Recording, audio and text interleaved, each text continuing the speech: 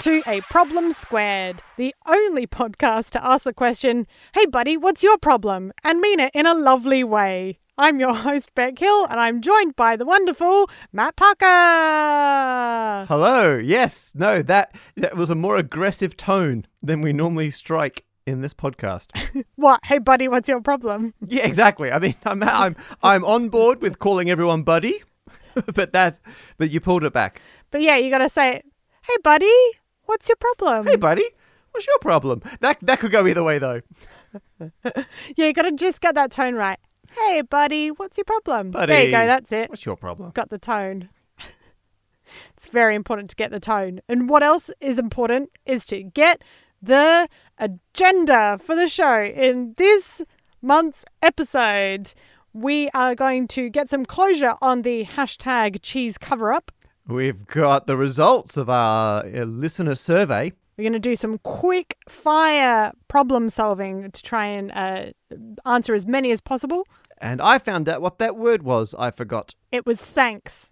That's what you forgot, Matt. Thanks, Beck, really? for being awesome. Well, you know, it's been a very slick start to the podcast, so I'd like to thank you for that so far, buddy. Matt, it's the end of a year and our first full year of doing A Problem Squared. It's very exciting. I know. What's been happening since we last spoke? Well, so we're recording this right before Christmas. People will be listening to this probably in the new year. So I've actually spent most of the time since we last recorded trying to program my Christmas tree, which has kind of overwhelmed my life for the last couple of weeks. You're the only person I know who would say programming your Christmas tree. Yeah, I'm not the only person I know who has programmed their Christmas tree this year. So a friend of mine you can get LEDs which can turn any RGB color. So any of the over 16 million different colors individually. And a friend of mine put a chain of them around their Christmas tree so you can play very, very low resolution Donkey Kong. What? So you've got barrels rolling down, but the barrels are just LEDs lighting up sequentially one at a time. Yeah, and then Mario is a light. Yeah. And each layer, like there's one row of LEDs for the ground, one for like barrels and Mario, and then one for Mario jumping. Wow. And then that's it. And so and I had no idea. This is Matthew Scroggs, who does Chalk Dust Magazine and a bunch of other great stuff. I've worked with them before, and I had no idea they were doing their own Christmas tree project. Whereas I bought 500 LEDs and put them all over my Christmas tree. And then what normally bugs me about these programmable LEDs is you can only really do effects in the order they are on the wire. So you can have like, you know, color chasers and things go up and down the wire. Right. So if you wrap it around, it's a mess. Yeah. So I spent a very long time writing some code that would turn them on one at a time and then use the camera in my laptop to detect where they are. And then I do this from 4 different directions. So then I got to rotate the tree by 90 degrees, repeat, rotate, scan, right? And so then I get the 3D coordinates of every light on my tree. And so I can now have... No! Yeah, I can have like color, like visual effects going up and down the tree and across and from the inside to the outside. I'm very, very excited. I love how this will get done by Christmas Eve. Well, it's all working pretty much. I'm still messing around with it a bit. It's not quite as honed as I'd like it to be. But yeah, that was and I've been meaning to do this for years. And I don't know how you find motivating yourself to get projects done. I bought 50 test LEDs. Like I looked it up over 2 years ago when I had this idea. And every Christmas I've just been too busy. But what bumped me over the line this time is I was on a video call with a friend of mine, and they had a bunch of LEDs out on the dining room table. And I was like, oh, what are you working on? And they described this. They were building like actually a very similar, like a 1D video game on these LEDs. And then I was like, oh, I bought these ages ago and I've never got them done. But because I told them, this is my friend Eugenie, who does visual effects work. Eugenie was like, oh, I tell you what, I'll send you a guide because I went through and worked out how to make them work. And so she very kindly put together this Google document with all the instructions. And I'm always hesitant to tell people about projects because I feel like you get a bit of the reward of doing it just by talking about doing it, which makes me then go like, well, that's that project done. Oh, yeah. That's a genuine cognitive behavioral therapy thing. Oh, really? Is that if you, often when you talk about an idea that you've had, you get the same endorphin or dopamine rush that you would get from completing that task. And so that's why you should be really careful with how much you talk about going to do it, because you'll get the rush and then you no longer need to do it because you're not drawn to it by that chemical need. Yeah, exactly that. I didn't want to dial back my chemical motivation to program LEDs. However, on this occasion, I now felt not obliged, but I felt like there was someone else who I was not beholden to, but I didn't want Eugenie to have gone to all this work to put together the document, and then I still don't do anything with it. And a bit of me is like, also, normally I'm doing loads of shows at Christmas time, so I can definitely excuse myself and go, I'm just so busy with these shows. That's not true this year, obviously. And I'm like, well, you know what? Yeah. Now I've got a friend with a vested interest in this, and I've got more time at home than normal. It was interesting because normally I wouldn't tell people, but this time telling someone, because I was then responsible to have to go back to them and say what I did, I actually got it done. So I thought it was interesting. My normal strategy, I went against it and it worked. Yeah. This is interesting because we're talking the day before your big 40th, your big 40. That is correct, yes. Which is very exciting. And I think it's safe to say that a lot of people, when they hit that age, go through, some sort of crises. Some sort of fractional life crisis, yeah. Yeah, I love the fact that you got there a lot sooner. Thank you. By days. No, I'm joking. I think that it's great. And I think it's projects like that and things that keep you busy like that, which will keep you going forward and happy with life as opposed to needing to buy a sports car. Yeah, exactly. Yeah. And, it's reminding myself to do projects, to make time to do these things, because it's the kind of thing that kept getting bumped back. And I'm like, I'm just going to kick myself if I never do this. And so finally getting it done was very exciting. I might put a video out on YouTube about it if I get organized. Yeah. The video will be out before this podcast. Surely that's never backfired. So keep an eye out for that. You have to do that because it doesn't make sense if it comes out after Christmas. So you have to do the video before Christmas. Yeah, that's kind of a deadline. Yeah, no, good point. Yeah. And I will put some of the code on GitHub if people want to have a look at it and write. I can't guarantee I'll get it to work, but if people want to write code for my tree, because in the end, Eugenie wrote some guest code that now runs on my tree to do visual effects. So if anyone wants to write guest code for my tree, I will have a link to GitHub and some details below if people want to check that out. So that's Oh man, never have I wanted to code more so I could put a big old butt on your tree. I was about to say, yeah. I'm sure someone will collaborate with you. So many rude words. I know. Yeah. Actually, that's the one thing it doesn't do yet. I want it to be able to display text. That's on my to-do list. Next year. But anyway, how have you been? Have you got a tree up? You've been keeping busy? I do. I haven't programmed it. I'm afraid it's just a tree. I tell you why I've been busy. I recorded. I went up to Manchester last Sunday before the lockdowns, and I got to do 8 out of 10 Catsters Comedy Countdown. Finally! Yay! I was so envious. I bet. Yeah, there was so much maths, Matt. Obs. I did Dictionary Corner. Oh, really? So I didn't have to do any maths. And I just did lots of... Susie Dent did all the words and I drew pictures. But that'll come out around Valentine's Day, I think, around mid-February. It was really fun. Okay. So we'll remind people when it gets closer. In episode 012, we had a problem posed to us by listener Adam Light via Instagram, which is @a_problem_squared for anyone on Instagram. And they wanted to know where the 41% of packaging from a new packaging shape of cheese from Tesco went. And we were sort of looking into it. We started the hashtag cheese cover up, trying to get to the bottom of where this missing percentage of packaging was gone. And Matt, I believe you've gotten to the source of that problem so that you can provide a hot, delicious, melty answer. Oh, yes.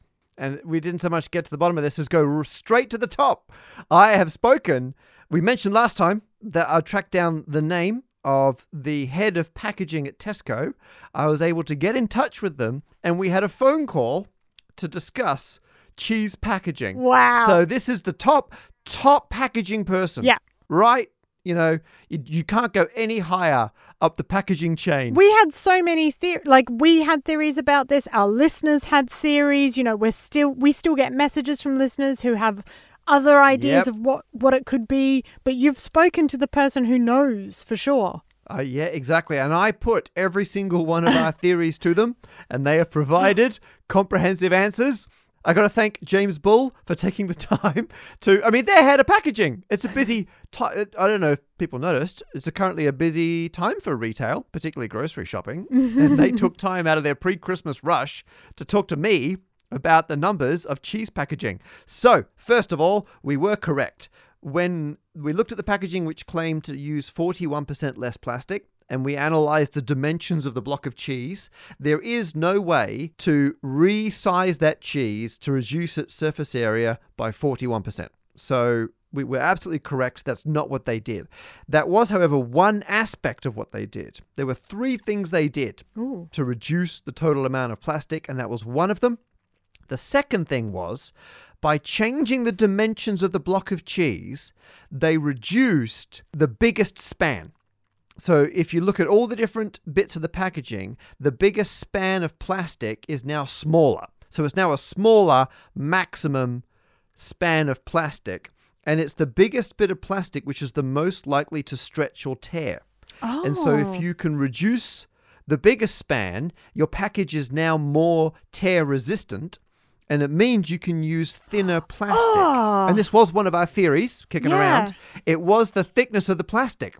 But the reason they could make it thinner is because by changing the dimensions, even though the volume was the same, there was now smaller bits of plastic. Yeah. Yeah. And so they were able to reduce that. And this is a big deal because for packaging, they work out the total carbon impact of the actual product as well as the packaging it's in. And the packaging is less than 10% of the total carbon footprint of anything being sold in a Tesco. So if you have anything that spoils or breaks in transit, that's a huge carbon waste because now you can't sell that product. Oh, yeah. Yeah. So actually it's worth having thicker packaging with like a margin of safety, because even if you use more packaging but slightly reduce the amount of packaging which fails, that's a big net carbon gain. Yeah. And so they play it careful on the thickness. And so by changing the dimension, they could just dial it back slightly, still safe, but it's not going to tear. Amazing. And then finally, yes, they got rid of the resealable part of the packaging. So when we found the press release that the manufacturer put out, we noticed that in the pictures, the resealable section was gone. Mm-hmm. And we got very upset because the theory was people are now going to have to use their own packaging at home. Because I love that little resealable bit. Yeah. And now I've got to wrap it in, cling film or Glad wrap or etc. Or I put it in a Ziploc bag. Yeah. We actually did have a few suggestions from listeners as well who'd sent in photos of the way that they seal up their cheese without using new packaging or waste or anything, which was largely using either rubber bands or clips, which are both very good suggestions. Clip is a good one. And actually, so I went, this was my, I felt like a journalist. This was my hard question. I'm like, hey, so head of packaging, we're worried that you didn't think about this. And they go, well, actually, they don't change their packaging unless they do a big bit of market research on how people are using the packaging. So for every change, they will talk to between 5,000 and 10,000 shoppers to find out how they're using the packaging. Oh. And the bulk of them are drawn randomly from club card users.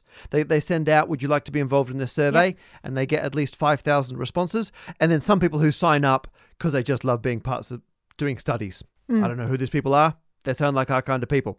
But anyway, they get thousands of people, and what they found is a lot of people weren't using the resealable aspect of the packaging. So even though it had a resealable bit, people were still wrapping it in cling film or putting it in a reusable container or doing all these other things. So it was redundant. Yeah. And so, yes, we were right. For some people, they were using that resealable feature to use less plastic at home. Yeah, correctly. I think we can all agree on that. But other people weren't doing that. And so that's a double waste. And then they factored in that they want to encourage the use of reusable containers and things like those clips and putting it in like a Tupperware or off-brand resealable container thing. And so when they factored in this nudge towards behavioral reuse change, as well as people who weren't using it anyway, they decided it was a net gain. Okay. And so they got rid of it. I'll take it. There you go. Wow. It turns out that they put the effort in. Yeah. They took a serious look at it and worked out it would be a gain to remove it. So there you go. That's the big result. So I found the whole chat very interesting. And occasionally they would apologize because they're like, oh, well, this is not actually the maths, but... And they would go into all the things you got to factor in to these decisions and how they used to favor plastic because it's very low carbon to make. It's low mass in terms of transport. It's very good as a barrier so that your products don't spoil. It's very flexible. And so actually, it used to be the very obvious choice for packaging. And personally, big fan of plastic. But then they're now factoring in that plastic uses virgin, non-renewable raw materials because you've got to dig up oil to make plastic. I'm kind of okay with that because then you're not burning the oil. I'd rather it goes into packaging, but I get their point. And also now they're factoring in the end of life. And this bugs me because if we just were able to dispose of the plastic perfectly, it'll be an amazing product, but they got to factor in that it's not disposed of correctly. And so now that's part of their consideration.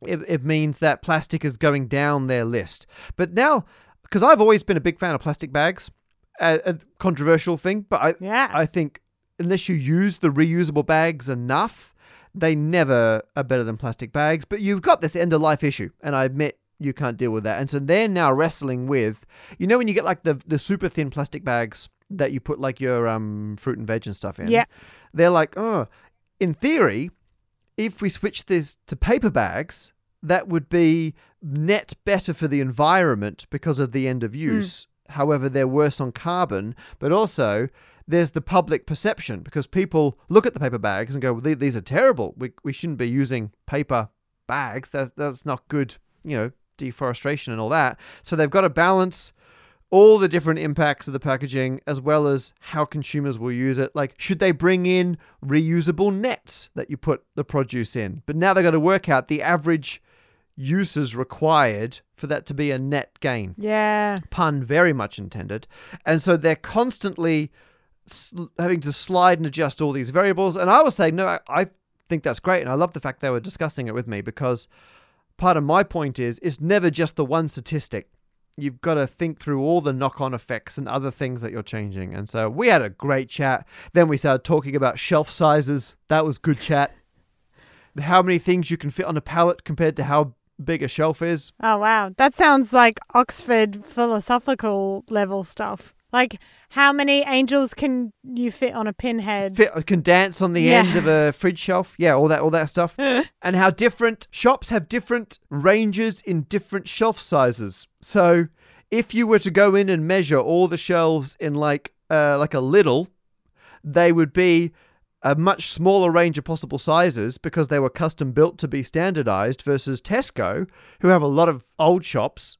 And there's a huge variety in their shelf sizes, but that makes packaging a lot more difficult to do. And so, good shelf variance chat. We had a good time. That's what I'm saying. Yeah. Well, have fun with your best friend, whatever. I'm not jealous. I don't care. Oh, not as good as this time, buddy. Don't worry. So now we know sort of roughly where that 41% went. We also had a question because we suspected that Pilgrim's Choice mentioned that they'd also had a reduction in their packaging by 40%. And in the last episode, 013, we were trying to work out what happened to that extra 1% and whether someone was rounding down and someone was rounding up. Were you able to ask about that? Yes, I asked. I said, look, I know you're a busy, important person, but our listeners need to know the exact percentage and how you got Yes. it. And they said they would go away and find out and get me the exact number, because to put it on the packaging, they had to go through their legal department to make sure they had rigorously worked out this number. They had to do a Dexter. Oh, yeah, our pudding squared kid, Yeah. Dexter, Yeah. who worked it out properly. They did a Dexter. So their legal department, very similar. Imagine they've got a very similar whiteboard to Dexter. They did all the working out in fine detail, and they didn't do it like by factoring in the dimensions and the thickness and the Ziploc. What they actually did was they weighed the original packaging and they weighed the new packaging, and they worked out the percentage difference in mass. And so the old packaging was 5.8 grams. The new packaging is 3.4 grams. They have rounded to the nearest whole gram, but we're going to move on. Yeah. And then they worked out that there's a reduction of 41.4% in the packaging. And I actually accused them of rounding up, because Pilgrim put 40% Yeah. and Tesco put 41%. And I was like, come on, they're rounding up. It turns out, no, 41.4, and they were rounding down. They were unable to verify Pilgrim's packaging because they don't do the same exhaustive fact-checking for claims made by other manufacturers. So they were unable to comment on Pilgrim, but they gave me their exact working out. So 41.4% rounded down to 41%, and there you are. Wow. We've blown the resealable lid right off this. So I feel like we've seen it through. Yeah. It took 3 episodes, but we now know comprehensively, Just in before the end of the year. just in time. We can tick this one off, where that number came from, why that number came from, Yeah. and where that number is going. Ding! Ding-a-ling-a-ling. Thank you. That's the ding I'm here for. I'm doing that on behalf of Adam Light. I can't imagine Adam not giving that a ding. I feel like I'm just watching that bit in Indiana Jones. You've just taken a dive under a falling rock. I've just slid under the closing rock, yep, and I managed to grab my calculator that fell out. Yeah, and get out. Yes. Congratulations. I'm Thank you. very impressed. Well done. So the cheese cover-up is now uncovered. Or it's all wrapped. However, I don't know. Either of those. So we asked you lovely listeners to fill out a survey for us, which we posed firstly in episode 012 and then again in 013. And Matt, you have collated all of the answers to share with us so that we know a little bit more about who you are listening to us now, how we can make the podcast better and more enjoyable, and generally do an end-of-year review. Yeah. And I thought, because we had just over 200 responses, I was thinking, oh, that's pretty good. You know, we're putting the effort in to get to know and respond to our listeners, our customers, if you will. And now I know Tesco does 5,000 to 10,000. I suddenly feel a lot more inadequate. We've done 0.2 thousand. So, but thank you everyone who filled it in, who went to that survey.ilikeit.aproblemsquared.com. One of my all-time favorite URLs. And the first question out of the gate was what people's favorite problem that we solved in the first year. Because it's difficult for us because we solve the problems. Yeah. We put them out in the world. We check with the people who posed the problem to make sure they're happy. But we never find out from everyone else what's useful, what's not. So we asked for your favorite and your second favorite. And Beck, I've just sent you the pie charts of the top responses. The first pie chart is people's favorite problem, and then the other one is I've combined their first and second favorites. I've also only put in problems that got 3 or more votes across both questions, first or second. So any problems that got 2 or fewer, you'll see they're in the other category, which is only 4%. So people were pretty in sync when they were listing the other ones, and there's a total of 23 different named problems from across the first year of A Problem Squared. Yeah, it's impressive. It's really good. These are great pie charts, by the way. They're very pretty. Thank you. I'm also enjoying just the words you've used to make it more succinct what the problems are, like big nut, which I very much enjoy. Yep. Big nut. I mean, there's no ambiguity with big nut. We all know what that means. Not in this context. Yep.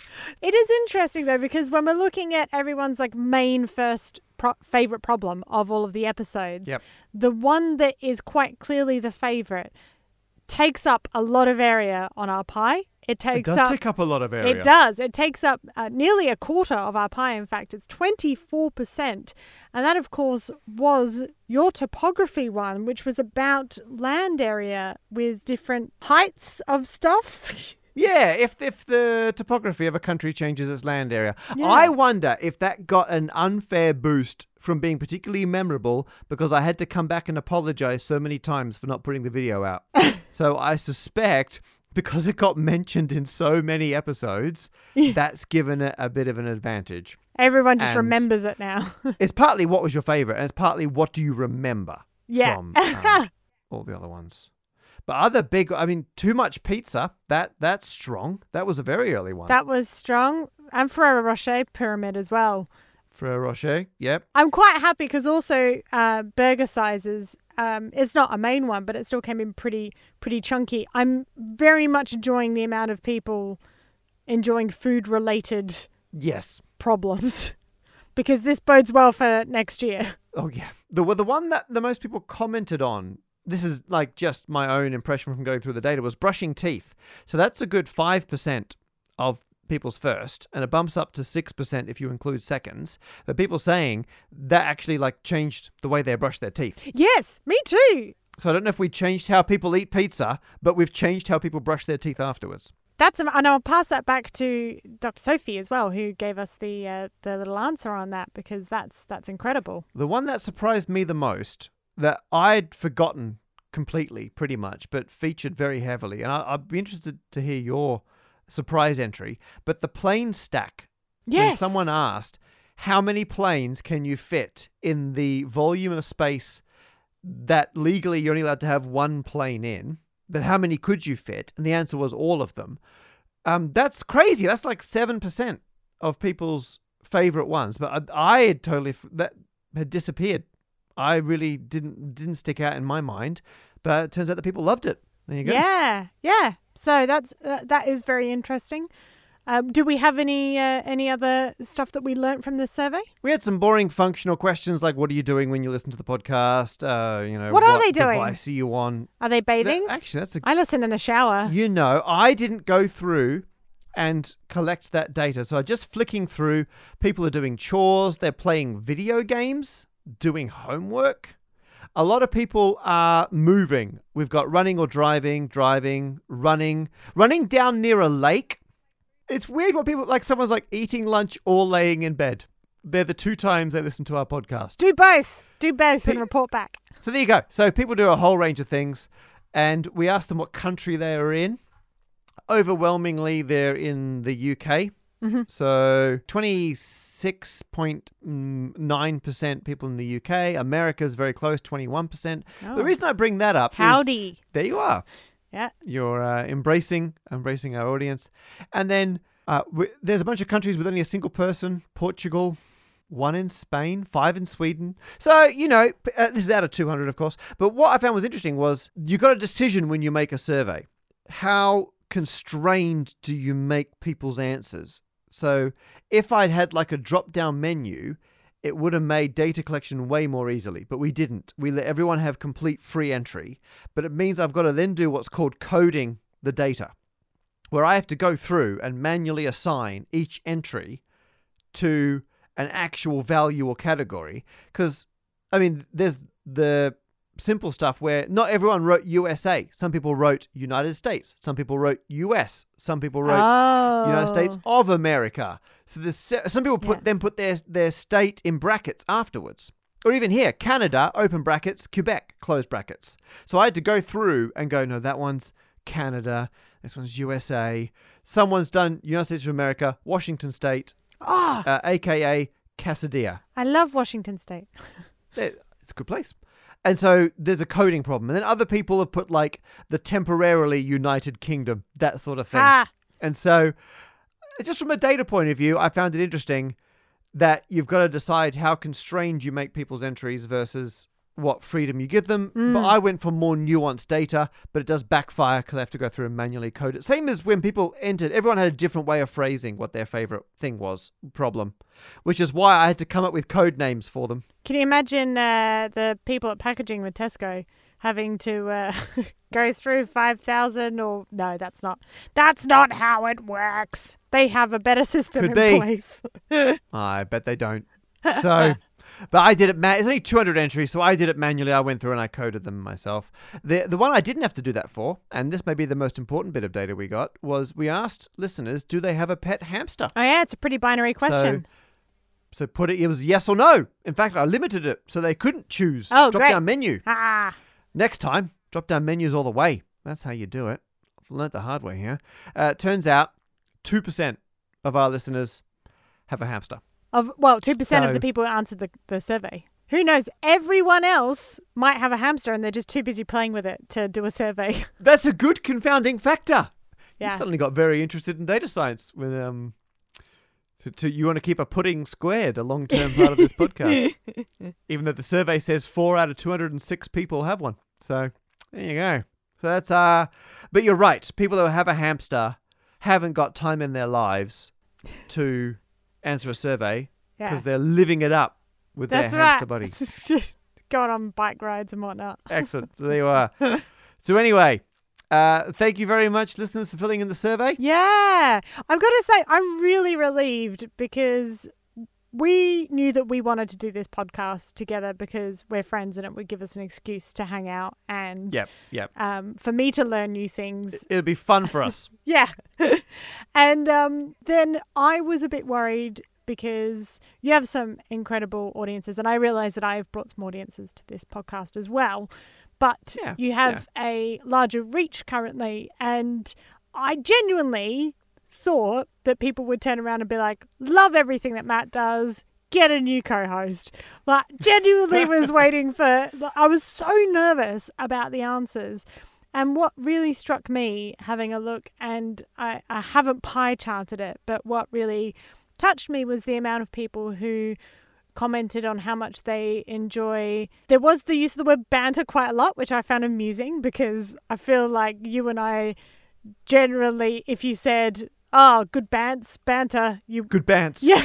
I don't think that's how we would self-describe our relationship. But I love that. Yeah, and I really appreciate it. It meant a lot to me, and I feel very accepted by your followers. And I'm looking forward to us continuing with this bants. Bants. That is not going to be our takeaway. And I'd like to think that not many of your supporters wrote that I go into too much detail. Just the correct number of people. Well, actually, I'll tell you what, one of the main feedback we got, wasn't it, was that they like the amount of detail you go into stuff. And then they also like the fact that I get bored and say, okay, stop now. It's an important part of our symbiotic relationship. Yeah. It gives me permission to nerd out because I know you're there on behalf of the audience to keep things remotely interesting. It's a big feature for me. Well, I appreciate that. I enjoy learning. You make me come across a lot more interesting. Yeah. I enjoy learning with our audience as well as from our audience. Oh, there you go. So anyway, we love you all. And the most common request was more than once a month. But I don't know if we're able to fit that into our lives at the moment. But we will keep on making them for as long as we can. Yeah. It's not a no. We enjoy doing this. We don't plan on finishing anytime soon. Obviously, though, if you would like to help us out, and not everyone can become a Patreon, and that's totally fine, the best thing you can do after that is just tell other people. Spread the word. Give us a 5-star review on whatever reviewing thing you're listening to this on. And tweet about it. Tell others. Follow us on social media at A Problem Squared. The more we hear from you guys, the more of a reason we have to keep going. Yeah, just thank you for being a wonderful audience and submitting great problems and helping us solve them and just being there. You're all wonderful. We wanted to finish the year off by trying to squeeze in as many problems that we could solve as possible. So we've got our long-suffering producer, John Harvey. Hello, John. Hello, Problem Squared listeners. Wow. Yeah, we're letting you talk for once. First time we let him on the podcast. Yeah. Probably the last. John, you've got a bunch of problems for us that you're going to shoot at us. We've got at maximum 2 minutes to try and solve each one. And then you're going to stop us when we run out of time. So are you ready? I think I'm ready, yes. The first quickfire question is from Adam Batten on email. And he asks, what exactly defines the difference between a biscuit and a cookie? Yeah, I can solve this. They're the same thing. Next. What? No. No, they're the same thing. Same thing? One, they largely call it in the States, and the other one, we largely call it over here in Australia. But in the US, a biscuit's like a savoury thing that you get with a meal. Oh, well, if they're talking about that, then that's the difference. The difference is, if they're asking what's the difference between a biscuit in terms of like a dinner roll and a cookie, then clearly the difference is one is a savoury thing. But I believe they're asking what the difference is between a biscuit and the cookie in terms of what's the difference between the two things that are exactly the same. And I'll tell you what it is, Adam. Nothing. There is nothing. What? There is no difference other than the What? fact that different people have different names for them. What if you went to Subway? Matt, we are on a time limit. But we gotta answer it comprehensively. No, we don't. It's a quick fire question. Well, you wouldn't call that a biscuit from Subway, would you? That's definitely a cookie. It's it's named. Okay. So those are called cookies because Subway is an American company. So therefore, when they were doing marketing, they're not going to change the word. I don't know. I still wouldn't that's call why that we call a them biscuit. Subway. That's why there's Subway sandwiches, not just sandwiches. That's why we don't call them baguettes. Like we call them Subway sandwiches because the brand is Subway sandwich. They call them cookies, so we call them cookies. But if they were a British company and they were like, oh, you can come with a chocolate chip biscuit or whatever, people would be like, oh, I guess they're called biscuits. Look. You know I know about my food. I get You do. very passionate about it. I get what you're trying to say, and I'm prepared difference. to bow to you as the food expert. But I mean, I haven't heard a ding, so I don't even know if that's... John? I'm not giving you a ding yet. What? That's why we let John on the podcast. I can't believe this. Yeah, I know that this is the quickfire round and it's quickly falling apart. I just simply think the question surely is, would the Cookie Monster eat a digestive biscuit? Yes. I think the Cookie Monster would not turn down a digestive biscuit. So on that logic, I'm going to have to agree with Beck. I think your listeners might disagree, but time will tell. Ha! For me, I'll give you a ding because it's the quickfire round and it's not for me to argue. The next quickfire question comes from @Y4X1T via Twitter, and they say the fact, in inverted commas, that 63 Earths can fit inside Uranus, or Uranus, if you're that way inclined, doesn't make clear whether this is a simple volume comparison or whether it's considering sphere packing, Matt's favourite subject. Ooh. Can you shed any light? Yep, I'm glad this is quickfire. I feel like we've done enough sphere packing over the year. In fact, one person in the survey said no more scale-based problems. So I can see where they're coming from. But then loads of other people said it's their favourite thing. They did. They said, they get the square in terms of enjoyment of the number of scale-based questions we do. And so I'd actually previously looked into this because my wife is a solar physicist, the wonderful Professor Lucy Green, and it's a famous fact that 1 million Earths fit inside the sun. And we were like, I wonder if that includes the packing or if it's just like the volumes, like if you got the Earths and liquefied them and put them in. And the thing is, for the sun, it doesn't make a big difference. If you pack them in with gaps, it's 0.96 million. If you don't, you get 1.3 million. It's a million either way, really. Whereas putting Earths up or in Uranus, then that does make a difference. So I got this. I can see you giggling on the video call, Beck, and I'm trying to read a spreadsheet here. So You nearly I compared. said up. I know. But I tried to move through this. We're going to get up this. No, through this. So if you look at the radius of the Earth, which is 6,371 kilometers compared to the radius of Uranus, which is 25,362. Now I see why Lucy says Uranus. Uranus is 4 times bigger than the Earth. 3.98 exactly. You're doing a good job to stay composed there. Thank you.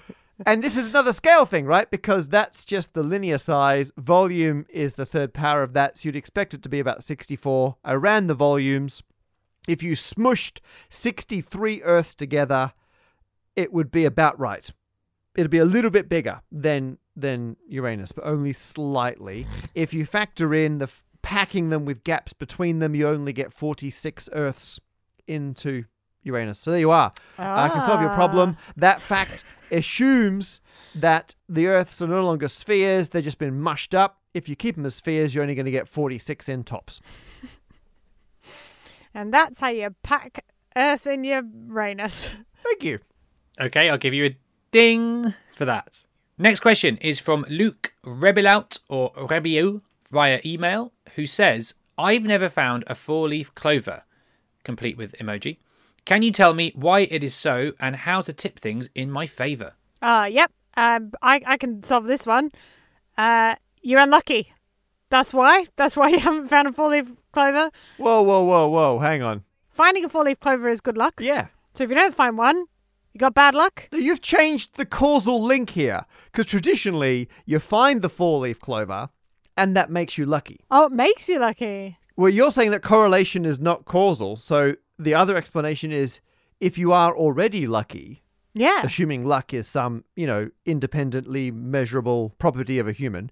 Yeah. If you're already lucky, therefore you find more 4-leaf clovers. And in fact, they're not bestowing any luck upon you. Yeah, because they're meant to be more rare than finding a normal clover. Yeah. So surely that means if you happen to find more of them, that's quite lucky.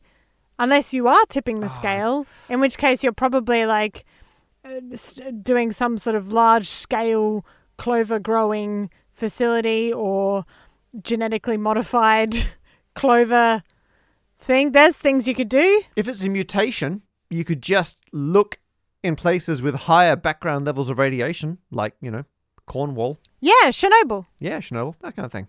I love what you're doing, because normally people say that you find them and that gives you luck, but you're saying no, you're not lucky enough you don't deserve a 4-leaf clover. I didn't say it had anything to do with deserving. I just said it means you're not lucky. I guess okay. I didn't say you brought it upon yourself. That's the point of luck.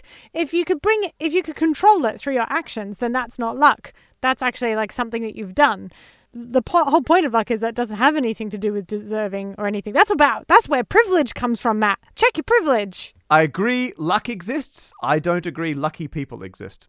So I think you're right. It is privilege or other circumstances. John could ding us at any point and this would end. If anyone listening considers themselves to be a lucky person and wants to prove Matt wrong, hit us up at A Problem Squared via social media. I'll be on your side. I probably won't even notice it though. And that's your own bad luck. Yeah. Perhaps the luckiest thing I can do is say ding. Thank you. Very stingy with the dings.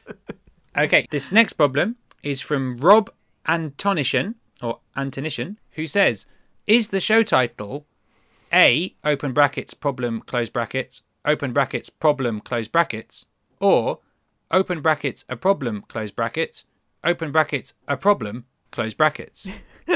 I mean, that's great problem, Rob. I mean, am I right to say that, correct, the title is a problem? Yeah, the title is a problem, just full stop. But that was great, and I'm glad John read that out, and the punctuation. Excellent work. So, this is asking, were you to parse our title as a mathematical statement, what is squared? Is it a and then problem squared, or is it a problem all squared? And I think actually that answers the question. And I'm always fascinated by how people who use maths in their day-to-day life read out equations to convey where everything is in the equation by how they say it. And so there's a subtle difference between a problem squared and a problem all squared. Because I think that's what a maths person would say if it was open brackets, a problem, close brackets, open brackets, a problem, close brackets. So I would say in this, it's like those forwards on Facebook where it's what's 6 divided by 2, open brackets, 1 plus 3 and all this stuff. Oh, yeah. It's just, it's ambiguous. And the mathematical answer is write it better so it's not ambiguous. And in this case, a problem squared, I would parse as a problem. Thank you. I didn't even know that. There you go. Ding. Ding. Thank you. Yay! Or it should be ding, ding. Yeah. Ding, ding. Thank you. There's one more. This problem comes from David May at David M_May, who says, if you had a donut-shaped planet, I assume that if you went to the center hole, you would experience gravity pulling you to the planet. So, what would happen if you went to the center of the Earth? More gravity being pulled to the surface, or no gravity? Oh. I mean, if you're in the exact middle of a toroidal planet, a donut planet, the gravity would cancel out because you've got the same amount of mass in every direction if you're right in the middle of the hole. But the same thing happens if you're inside the Earth. Oh, honestly. Well, because gravity definitely works with my hole. If you were in the center of Uranus, you'd be equally pulled in every direction. So, but what's even more interesting is, because if you're in the very middle of the Earth, it makes sense because you've got equal Earth in every direction and there'd be no gravity. I mean, there's other issues in terms of magma and pressures and temperatures. But if you're inside a shell, if you're inside like a solid sphere, Like a macadamia nut. Even if you're not right in the middle, even if you're closer to one side than the other, all the gravity still cancels out. If you're anywhere inside a lead spherical balloon or anything like that, you wouldn't feel any net gravitational pull in any direction, because if you're inside a shell, all gravity, because the amount of mass and the distances all perfectly cancel out. It's lovely. So if you're inside a planet, you're only pulled down by the planet which is closer to the center than you. Ding. Yeah. I wasn't sure if I was going to get the ding on that one. Well, as far as I'm concerned, it's a ding because it needs dinging. Love it. Thanks, John. I appreciate it. It's lovely to have you speak before the end. Same time next year, I guess. See you then, Beck. Yep. John, where can the lovely Problem Squared listeners follow you on social media? That's very kind of you. I reside on Twitter at John D. Harvey. That's JOND Harvey.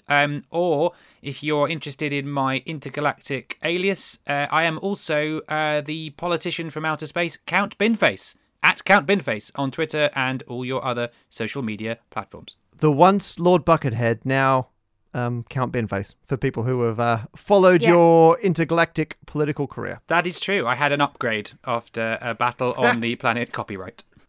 Yes. Long story. I feel like some of our listeners, like there's going to be a little group of our listeners who we've basically just done a massive... Like we just dropped a bomb and then we're just like, okay, I'm moving on. Like as if nothing. Yeah. But that's going to be a fun Easter egg for some people. Maybe next episode I will ask you to solve my problem. Which is, what do you do when you were Lord Buckethead? And Yes. Yeah, we should do that. I love the fact there's now a tiny percentage of listeners who have now decided, or in their view, our producer John is more famous than either one of us. And they're now a little outraged that we keep John behind the scenes, only allowed to speak once a year as a Christmas treat. I'm glad you think it's a treat. Well, we're almost wrapped up for this episode and 2020. So want to thank everyone for joining us on this wild ride. Just quickly, if there are any problems that we have brought up in previous episodes that we haven't answered, that are driving you nuts and you're worried we've forgotten about them, please do let us know. We are on social media. We're at A Problem Squared on Twitter and on Instagram. So please do hit us up. But just there's a few others. I know we just finished our cheese cover-up problem in this episode. Matt, do we have an update on your Christmas card problem for me? Yes. So Beck gave me a wide range of puns that I could use for my Christmas card going out to my math supporters, and I settled on the Yule log spiral because Yule log, delicious Christmas edible treat, and log spiral is a real thing. So Beck, I've just sent you the final design that I ended up using for this card. Let's have a look. Ah, that's great. Yeah, you've got a sort of Fibonacci sequence going on there. Sort of, yeah. So I sent this to my designer, Adam Robinson, who put this together for me. And it's a Fibonacci spiral. It's a log spiral. So the Yule log is like a spiral baked cake-like product with a spiral of icing on the inside. And so Adam photoshopped one where the cross-section is a log spiral, which is a specific maths type of spiral. And it just says Yule log spiral. The inside says something like "May your joy spiral forever out," which is lovely. classic log spiral. Yeah. So thank you very much. That is definitely a problem squared. Well, I'm glad I was able to help you with that. And for any of our A Problem Squared Patreons, you will either be receiving or have received a Problem Squared Christmas card that I designed in email, or potentially even via post if you're one of our wizard level Patreons. But Matt, with that in mind, you've got a package that I sent to you. I Could do. you open that up? So I've got it here. It has remained. You've put fragile tape on it. I don't know if that was an exaggeration of what's in here or if it genuinely is fragile. ASMR. Oh my goodness. This is the original artwork. Yes. And have you made the frame out of Ferrero Rocher wrappers? I have. That is all the wrappers from the Ferrero Rocher that you forwarded me. Oh, that's incredible. I've gilded your frame. So, first of all, thank you for the onerous task of eating all those Ferrero Rochers Oh, you're that welcome. I sent over to you. I put a whole bunch of them in the post for Beck, unannounced. And very kindly, you've sent back. Oh, that's very nice. So I will find a place to put this, and I'll put it somewhere so it appears in the background of a video at some point, and I'll take a photo so we can put. Beck will put it out on all our various social medias so people can check it out. Oh, thank you very much. You're welcome. Oh yeah, I will pop the photo of that onto social medias. And while we're at it, anything else we've mentioned in this episode, you can also find on social media. So I will pop up the pie charts from the listener survey, anything like that. I'll be putting up on Instagram at A Problem Squared or Twitter at A Problem Squared. Oh, that's so sweet. And all I got you was literally more Ferrero Rochers than any one person should have. Yeah, I mean, to be fair, I still owe you a lot more. Oh, and the word was haptic. Haptic. Haptic. I feel you. Yay. I did reply to everyone who said haptic with "I feel you." Nice. And people hitting me with feedback. I thought it was very funny. Anyway, there you go. Happy New Year!